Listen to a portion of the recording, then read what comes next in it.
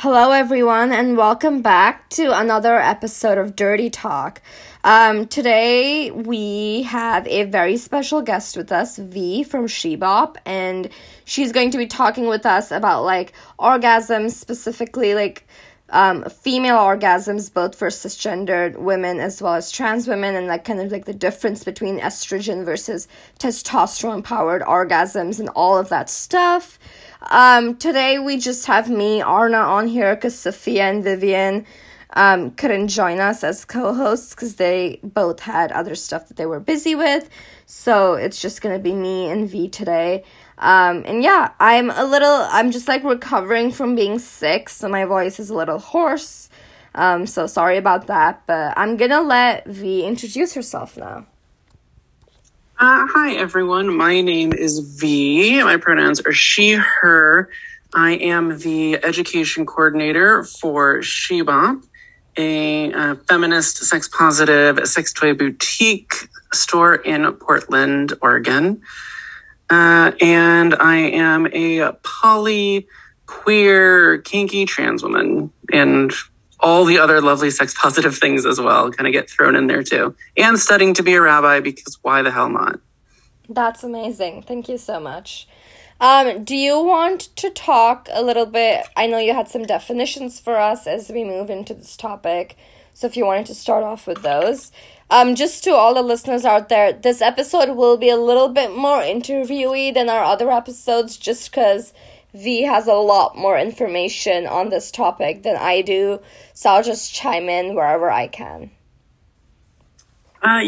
So when thinking about orgasms, helpful to know a few things. One of them is difference between either female and male orgasms, specifically as it relates to organs and hormones.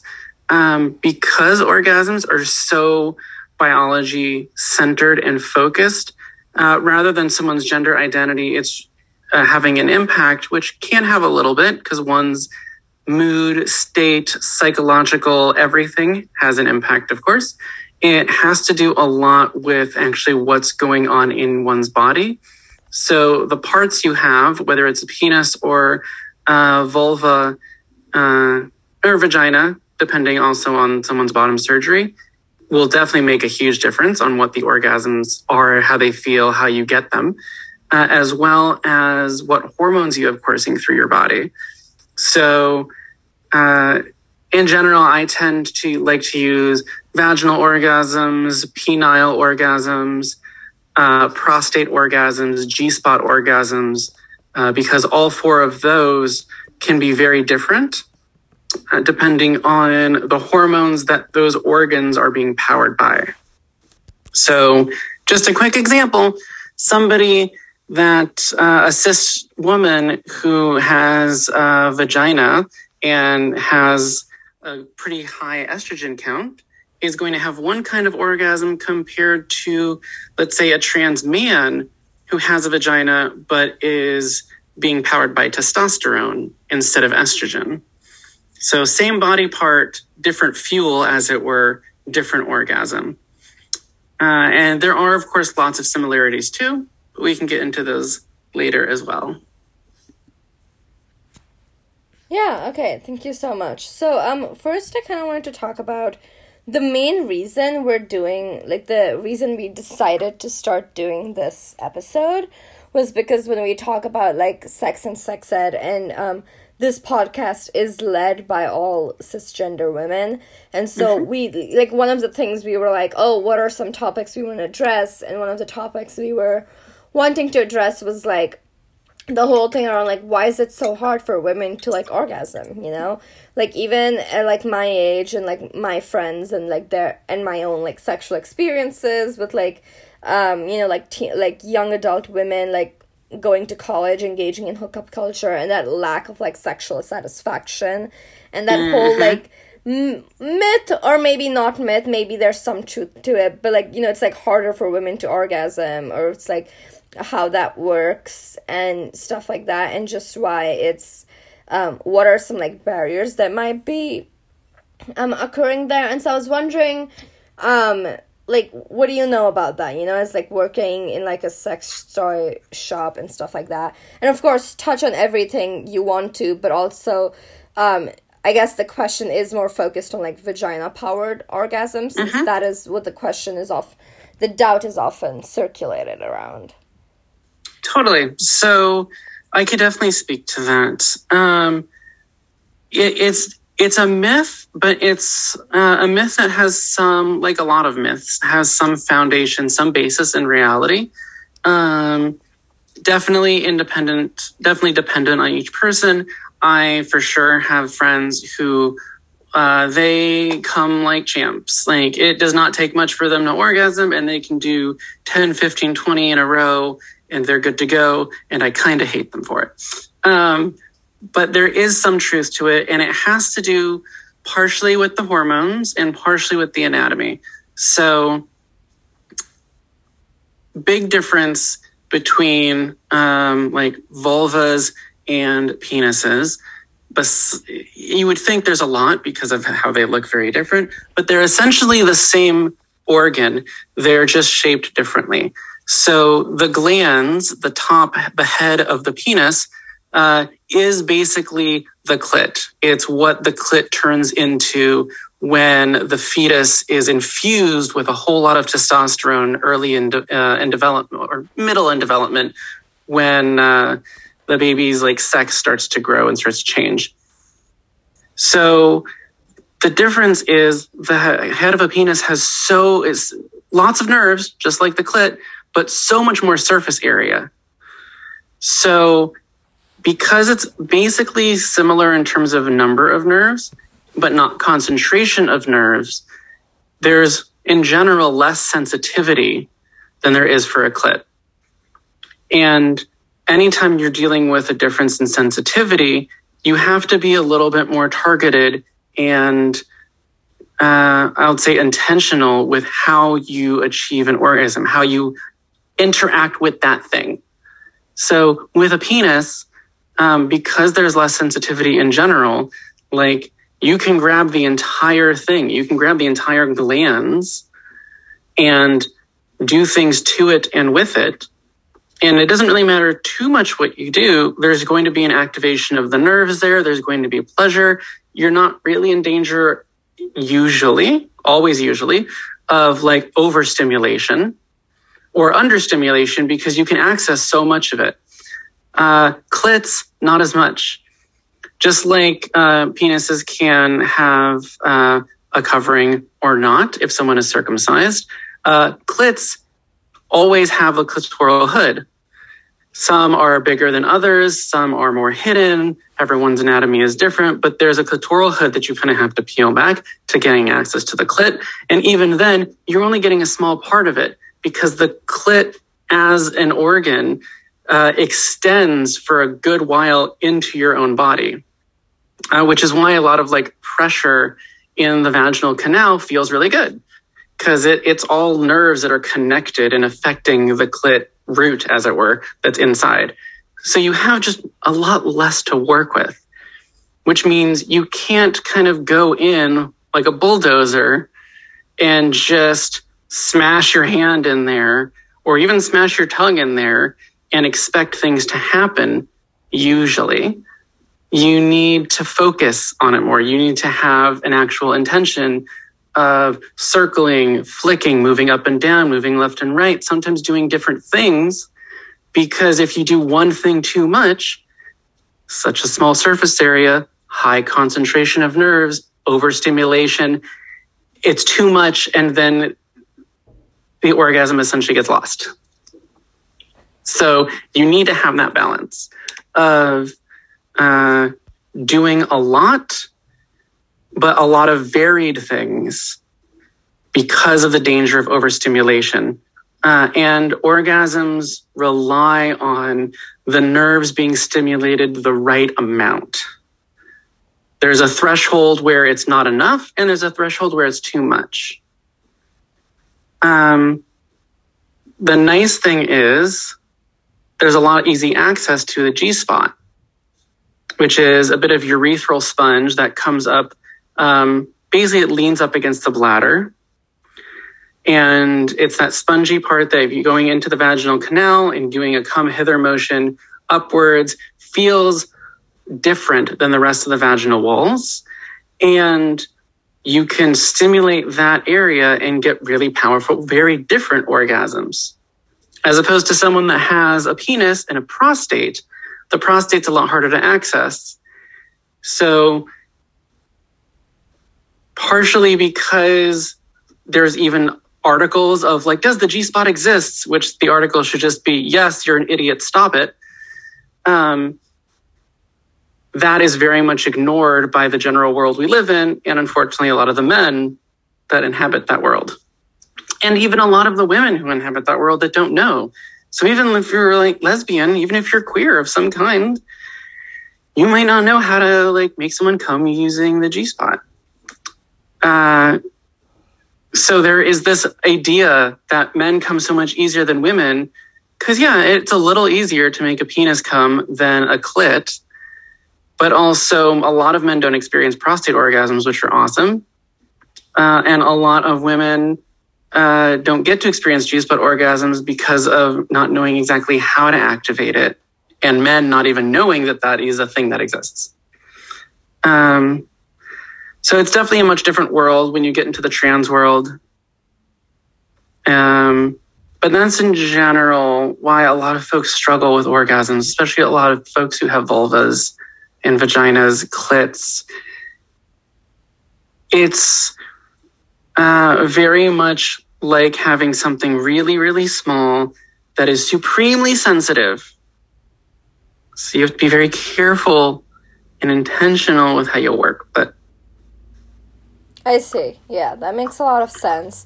And there's also the other part of it is that what I've heard, and you can correct me if I'm wrong or just like, but what I've also heard is that while it may be like harder to get vaginas/vulvas to that point, when you're able to work it and when you're able to focus the right way, those orgasms can be like so much better than ones like powered by penises just because of anatomy. Is that correct?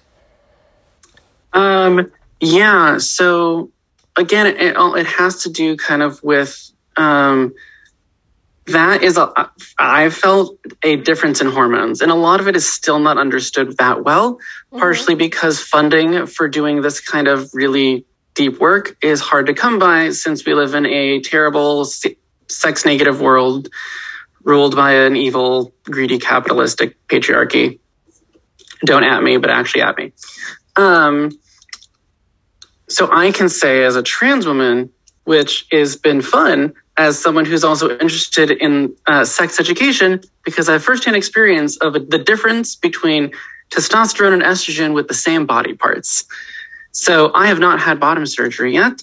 I have had an orchiectomy, which is removal of testicles. So my body no longer produces a sex hormone. I get my estrogen that I take through injections. And there's still a penis there, but it's all being powered by estrogen. And my orgasms have changed dramatically from when they used to be powered by testosterone. They're much more intense. They're much more full body. So I have the orgasm and the nerves in that area respond, but I feel the sensation kind of throughout my body as well. Never used to happen back in my old boy days. It's also harder for me to get to orgasm now than it used to be. Not to the same extent that I have heard other women who don't quite know their clits yet well enough to get there. But something about estrogen does very much change the experience of the orgasm. So I'm not sure if it's the physical anatomy or if it's the internal biology of what it's being powered by. My guess is it's a little both. My guess is that with an area that has less sensitivity in general, the orgasms that result from that are going to be a little bit less powerful than coming from an area that has a lot more sensitivity. But definitely hormones play a big role and what that feels like. And a G-spot orgasm, similar to a prostate orgasm, they're basically the same organ. They act very much the same. And as a matter of fact, when trans women have bottom surgery, the prostate, the way the vaginal canal is constructed, the prostate ends up being where the G-spot is in cis women. Those orgasms are very similar between anyone who has a prostate or a G-spot and are very, very different from clitoral orgasms. Hugely different. Different anatomy, different structure, different nerves. Tend to be really full-bodied, tend to be really explosive for some. So I think it also has to do with the fact that a lot of men and like in general, folks with penises, they can see their stuff super easy. Mm-hmm. You don't have to do a whole vagina monologue sitting down, spread eagle with a mirror, which looking at anything through a mirror is hard. Yeah. To figure out where your anatomy is and what you can just, oh, look, there's my penis. I see it. I can like experiment with it and it's like right there in front of me. So I think that's part of it is just folks who grow up with penises. It's easier for them to get to orgasm because there's more experience with it. And it might not be as powerful simply because of the shape of it. But yeah, hormones, big role. Big role. Yeah, and I just wanted to add something because, just being someone who works in, like, sex ed, like, positive sex education and consent education advocacy, and just, like, as, like, an 18-year-old, going off to college in this day and age, one of the things, like, I've often heard a lot of my peers, especially, like, individuals who identify as women, is often they say that, like, oh, like, I can make myself orgasm, but when I'm, like, doing something with a partner, I've never orgasmed, like, at the hands of anyone else. And I feel like that's also something interesting, and I feel like there's so much going on there, too. Like, of course, there's the inherent thing of, like, you know your body best, like, what feels good, so you kind of just go with that intuition, and it kind of works out. But then I also see that most of my friends who are, I don't want to say unsatisfied, but, like, for the lack of a better term, like, unsatisfied sexually, in, like, relationships or partnerships or just, like, even hookups, most of them, like, end up, like, being, like, heterosexual ones. Like, when I talk to a lot of, like, my queer or lesbian friends, a lot of them will say stuff like, oh, like, and these are all, like, female-identifying friends that I'm talking about, but a lot of them will say stuff like, oh, like, when I have, like, queer sex or when I have sex with another woman-identifying person, it's so much better, like, they know what they're doing, and it feels good, and it's just so much better. But when I hear, stuff from, like, and even my own experiences with, like, heterosexual relationships, or, like, there's a lot of, like, oh, like, it just felt, like, weird and intrusive. Like, it wasn't, like, bad, but it didn't feel good. And no, I did not come, Like, most of my, like, female-identifying friends who have engaged in, like,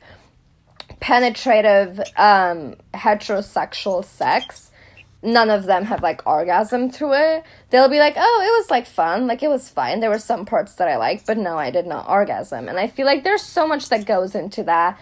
There is, of course, the whole thing, because I've had these conversations with my peers, and I think, like, one of the things is, like, like, the inherently patriarchal nature of penetrative sex sometimes, I feel like. And also the fact that, like, just because of, we don't have time to, like, dismantle literally every message negative of sex and sexuality that has ever been delivered to us.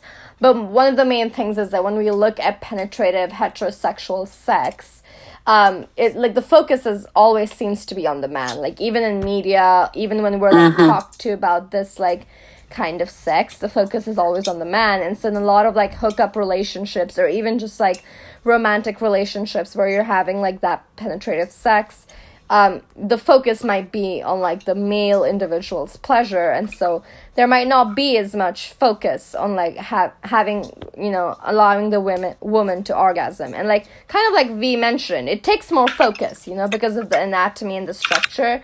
It takes more focus to help a woman, like, reach orgasm, and so I feel like that's so interesting. And I think there's a variety of reasons there.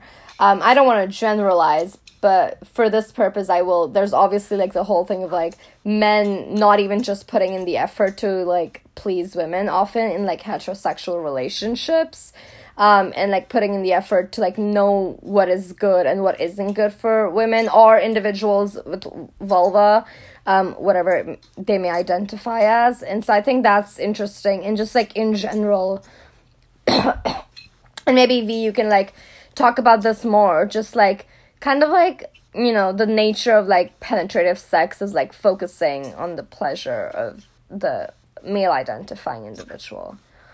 Yeah. I mean, it's definitely focus on the man and the patriarchy, which burn it all down. It's also partially a media thing in that, which again is patriarchal, in that it's more okay to kind of talk about penises than it is clits. I mean, even the word itself, right? Penis and clitoris. Penis is in general a, like, less quote unquote dirty word than clit or clitoris is, which is the worst. And it's also terrible sex ed that doesn't really teach this stuff in schools because, sex is dirty. And if you don't talk about it, then they won't do it, which is dumb and also patently untrue. And it's just lack of experience. It's very much, there's a reason that queer sex tends to, the kind of joke of, like, queer sex being better. It's when you're interacting with someone who has your own anatomy. It's a lot easier because you know all the bits and the parts. They might look a little different, you know, for vulva folk. Labia look different from person to person. Clitoral hoods all look different from person to person. Every vulva is a unique snowflake. But you can, once you've seen a vulva, especially if it's your own, you kind of get the picture of, like, I know what to do here. And it might be individual, you know, one person might like flicking and one person might like more softer motion, but that's easily correctable. And I think because queer sex and queerness in general is something that's always been under the radar and had to kind of rely on its own, right? There is not really, has not been traditionally, media to look to for how to have queer sex. So you have to figure out your own, and the only way to figure out your own is to talk about it, which leads a lot of heterosexual sexual experiences to not have that because they think they know based on the terrible sex ed in schools and the terrible sex portrayed in media. And you just do the thing as opposed to talking and saying, hey, what feels good for you? Mm-hmm. Right? Any problems with a heterosexual relationship between cis folks, if it's between trans people tend to know their bodies super, super well, either because we hate them or we just got them. But yeah, like good old fashioned cis het sex, almost all the problems would be fixed by sitting down and just saying, hey, what feels good? Yeah. Tell me what you want me to do. And having both partners, right? Not just on the dudes in that situation, but on women too, to like feel open enough and brave enough to tell their partner, this is what I want you to do. Mm-hmm. And having a partner who's receptive to that solves all the problems. And yeah, it's also from a cis guy's perspective. Vulvas are confusing. I grew up as a cis guy. I used to, I thought I was a cis guy, pretended to be one at least for 30 years. And when I first started having sex, it was confusing. I encountered an organ I had never seen before and did not know, and looked weird compared to the organ I had and was very easy to operate. So without those conversations, yeah, having bad sex, having sex that doesn't lead to orgasms, super common, especially because a lot of guys also don't understand the anatomy. And a lot of, women don't either. A lot of cis women don't either. So having penetrative sex or, PIV, penis and vagina sex, guys can easily come with that because their version of the clit is being stimulated by that. A cis woman's is not. And unless they have more easily to obtain vaginal wall or G-spot orgasms, they're not going to come from just straight up PIV sex. But the guy will, usually. So when people think of sex, if they only think of PIV sex and they're not willing to, or not comfortable talking about what feels good, you end up with a bunch of guys coming and a bunch of girls not. Yeah. And I also just want to add in, of course, this is, us talking about maybe a lot of people's experiences, but not all. It's it's completely possible that you have cishet penetrative sex for the first time and you do orgasm, and that's great. I am. But, just in my own experience as a woman with a lot of women identifying friends, a lot of people do not have that experience. And both sides of that are valid. But I feel like it there's worth in talking about that, because I feel like when I talk to a lot of my women identifying friends, a lot of them are like, oh, sex is so mediocre, I kind of just do it. But, it's important to understand that like V is saying, with that communication, with that effort, it can be amazing for all parties involved.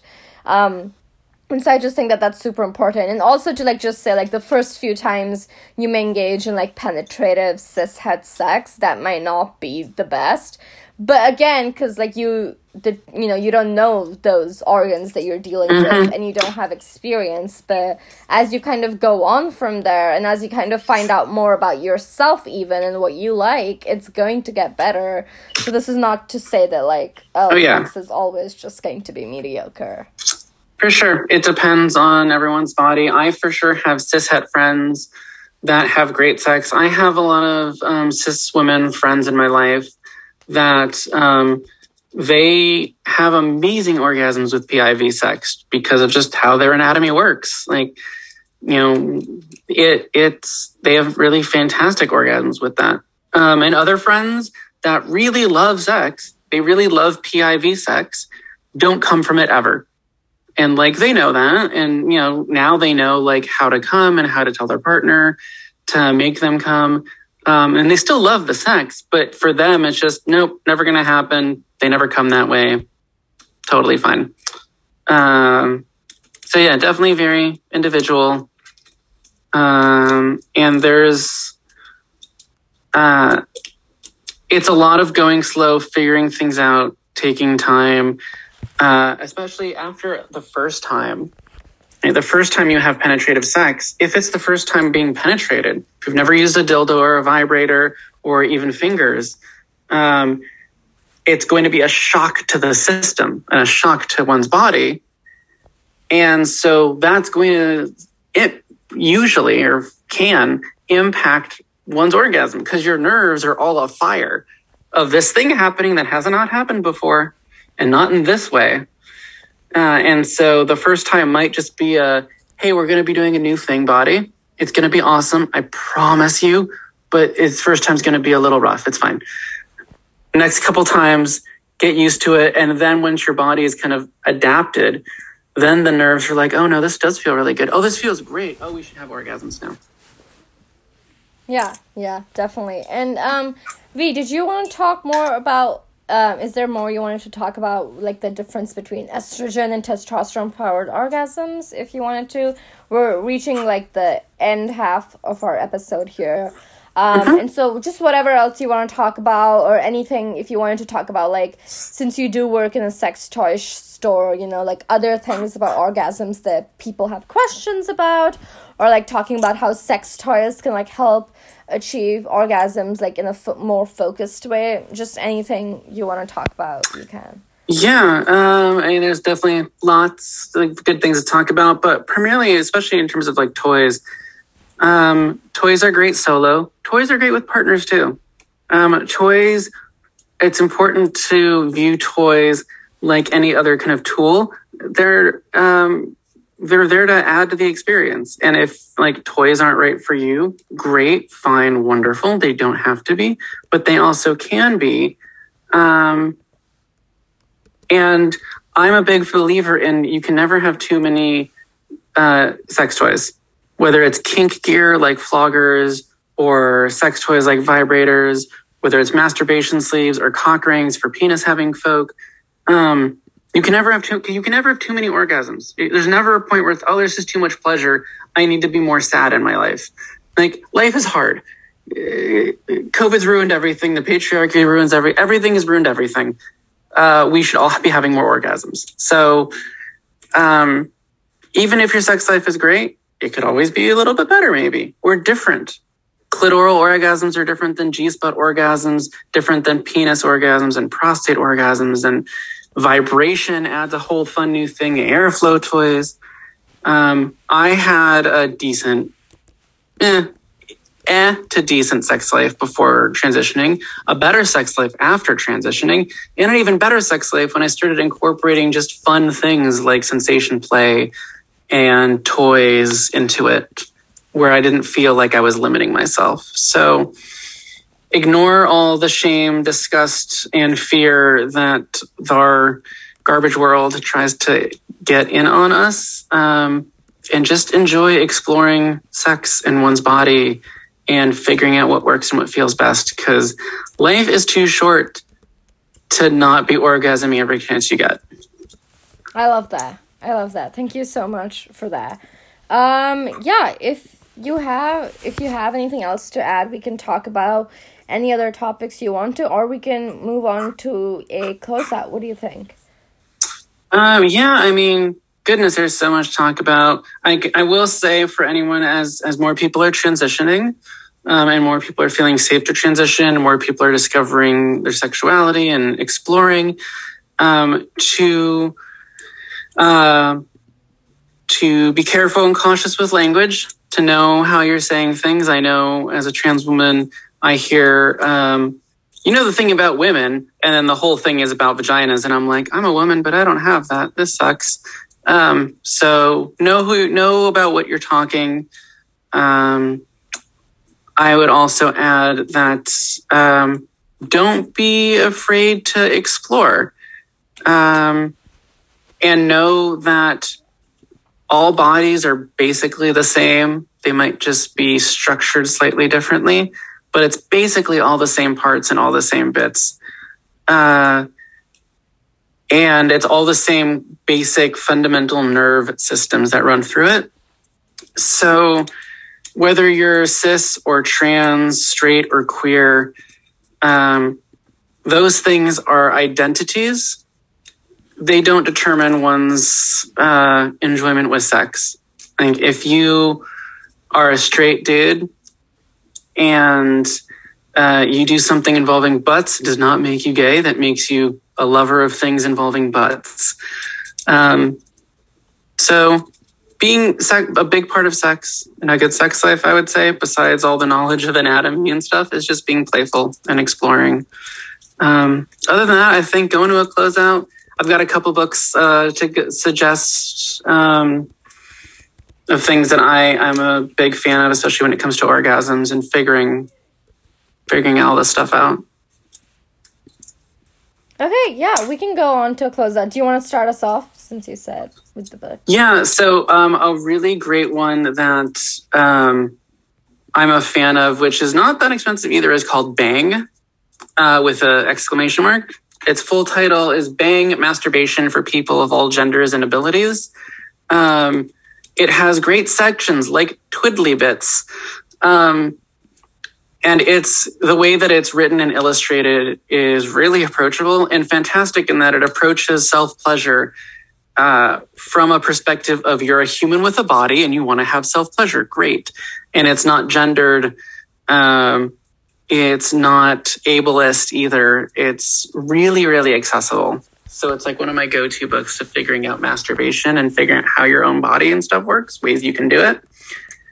For all the femme folk out there, whether it's you or whether it's a lover of femme folk, Girl Sex 101 is a really great book. It's been out for a while now. It has some really great language, and it has I think they've updated it too, really great section on trans girls and the differences between a cis girl and a trans girl when it comes to sex. So another fantastic read, Girl Sex 101, written by if I can remember her name, it's Allison. Let's see, a quick Google save me. Allison Moon, that's right. Fantastic author, great book. Definitely something to check out. That's great. Thank you so much. And then I can do my checkout. Let's see. I read this book called People We Meet on Vacation by Emily Henry. It's something that I've been meaning to read for a long time, so that was fun. It was on my list. And then I obviously, a lot of people, watched the first episode of the season 2 of Euphoria last night.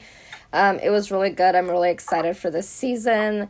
And then I think the other thing is, this is really embarrassing, but I did do it. I don't know if you know about this, V, but TikTok has these content houses and stuff like that. Mm-hmm. And so I watched the Hype House reality TV show on Netflix. It was definitely a guilty pleasure thing. I definitely watched it to laugh at it. It's good if you want something stupid to laugh at. They're all just I can't, I don't see how they're real people, and it's just interesting to see what they think are problems, and stuff like that. And so it was funny. It was stupid but funny, and so that's what I've been doing. But yeah, V, thank you so much for coming on for this episode.